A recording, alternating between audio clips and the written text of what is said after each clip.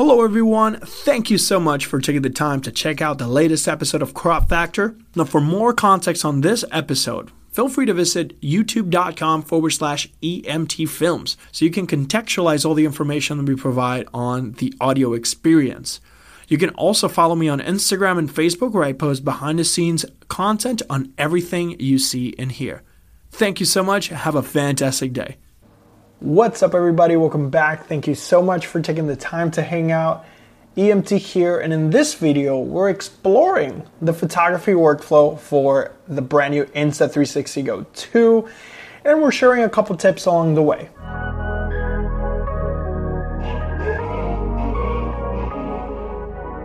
Now we have been covering on the channel the Insta360 Go and the brand new Insta360 Go 2. If you haven't seen any of those videos, check out the links in the description, because recently I posted a workflow video for the Insta360 Go 2, and of course I did a review of some sort. You can call it a review, but it's pretty much the reason why this thing is my favorite camera. If you haven't checked that out already, the links are down in the description. So as part of the photography workflow or the photography journey, this is technically tip number 1.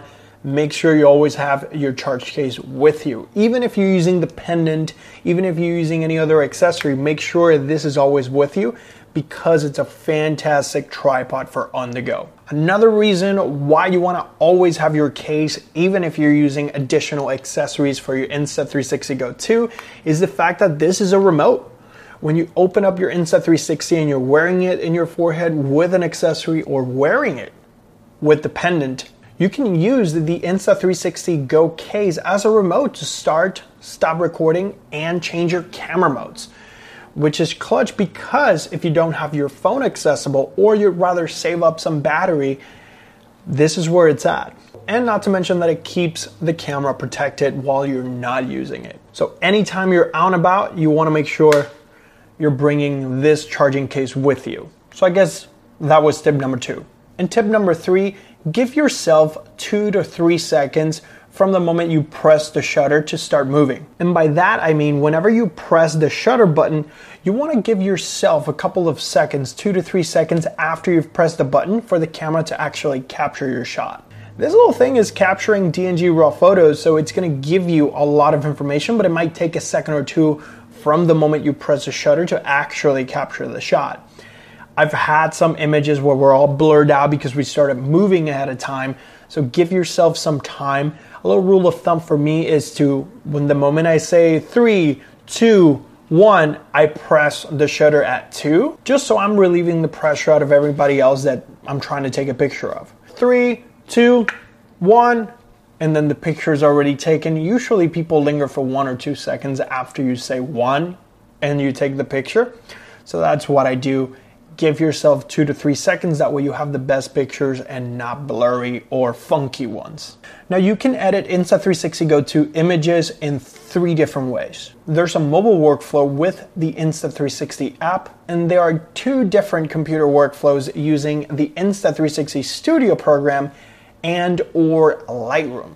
Now the mobile workflow is one of my favorite ones because it allows me to get to the photos a lot quicker, right on the spot, be able to transfer them from the camera into my smartphone and post them on social media if that's what you're looking to do.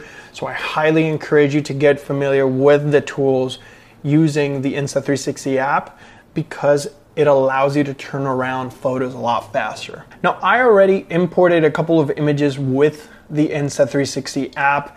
So we're gonna go down to albums and I'm gonna select the local images. And as you can see, I have a couple of images here that I took in Santa Monica, and let's actually use this one for example. By tapping on the screen, you have this awesome, vibrant looking image captured straight up with the Insta360 Go 2.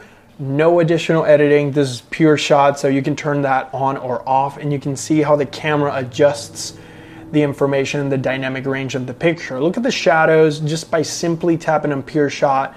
We get a little bit more detail in the wood right under the little carts over there. Now, the awesome thing about the Insta360 Go 2 is that we can get different aspect ratio images just by simply tapping on that 16:9 in the bottom left corner. And because the Insta360 Go 2 captures a full-blown square, we can actually repurpose these shots for an Instagram story or a TikTok, for example. It is so cool to be able to capture one image and have a couple of different outputs without losing a lot of the essence of the image. Sometimes you can crop an image, but it's really cool that you're not diluting the actual quality of the image, because when you take a photo with the Insta360 Go 2, you capture a lot. You capture a full square.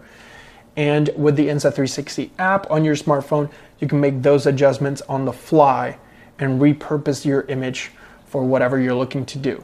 Now, this one specifically is going to be part of my Instagram story and my YouTube story. So make sure you're following me on Instagram so you can capture all these really cool behind the scenes shots. And let me know in the comments section down below if you have your own tips of editing Insta360 Go 2 or Go photos. Let me know in the comment section. Now, Color Plus tabs on the vibrancy and saturation of the image. Notice at the bottom of the screen how Pure Shot is no longer enabled, because here we're capitalizing on color saturation and vibrancy. When we go back to Pure Shot, you're going to get a lot more detail. So this is something to consider if you're doing additional post editing. You might want to give yourself a little dynamic range there. If not, Color Plus is going to give you that extra punch in the color and make things look a little bit more vibrant, a little bit more vivid. Now, another fantastic tool while on the mobile workflow is the ability to change your field of view. In this image, for example, right now we're using linear, but we can switch over to the wide, the little bubbly action camcordy look, or we can crop in using the narrow FOV. And that way we can get a little bit more up in the action. I don't like the way the Color Plus looks here. It's a little bit oversaturated, so I'm gonna go back to Pure Shot, and there's a lot less noise in the blues, right? So this gives you the capability to mix and match different presets and get to your end result a lot quicker. Now, the whole field of view is more noticeable when using wider shots. For example, if I switch back to 16:9 or 1:1 and we switch over from narrow to linear, right, we get a little bit more of that swoop from the roller coaster, and we can even do wide. And now we get a little bit more of a bubbly effect. You see how the edges of the frame just punched in, and now it's more kind of like condensed towards the middle. And we can actually see a really cool loop in yellow right from the roller coaster rail. And then after the fact, at the bottom, you do have different filters that make your life a lot easier as far as presetting your image, just so you don't have to do a whole lot of editing. Some of them are really cool and make your life a lot easier. Definitely recommend checking out the filters on the Insta360 app. There are also different adjustments if you want to get down to the nitty-gritty as far as the contrast, saturation, temperature, highlight, shadows, you name it. So don't be afraid to experiment, and if you need to create different versions of your image, you can easily make those adjustments. And when you're ready to export, just simply hit the top right button for sharing. As you can see, I exported a picture, and we can always go back and make different adjustments and export again. So it's really a non-destructive environment, and I like that. Now, the second and third workflows require a computer. First, make sure you plug in your Insta360 camera to your computer. I personally like to copy the files locally and then manage them. Some people like to run them straight from the camera, and I feel that works great if you're editing a couple of images, not hundreds. So definitely you be the judge of your workflow. And as you can see, the Insta360 Go 2 captures DNG files. So there's a lot of information. It's a full 1:1, which means it's the same sizes vertically than horizontally. All right, so once we open the Insta360 Studio app, all we simply have to do is drag and drop the images right into the Studio app from the camera or the local folder if you copy them internally. Now, there are two kinds of files that the Insta360 Go 2 captures. You have the DNG files and the INSP files. For the Insta360 Studio application, we're gonna go ahead and use the INSP. This is not quite the full quality image in its raw glory, so to speak, but the INSP files are going to allow you for that additional customization that you can achieve in the mobile app. Take this image for example. We have the capability of adjusting the field of view after the fact in a computer. Maybe we want to fine tune or just simply dump all the images and then select and edit what you want.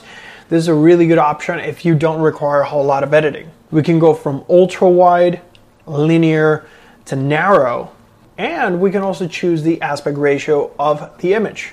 We can go from 16:9, we can go 1:1 ratio, which is the perfect square for Instagram. We can do 9:16, perfect for TikTok and stories overall. And we can do an X-Pan, which is a panoramic-like shot. You also have the capability of adding color plus, and honestly, sometimes that does the job. Not every single photo requires your most advanced artistic editing. Maybe we're just trying to get a simple photo from a simple environment out in the wild, or maybe just for record keeping.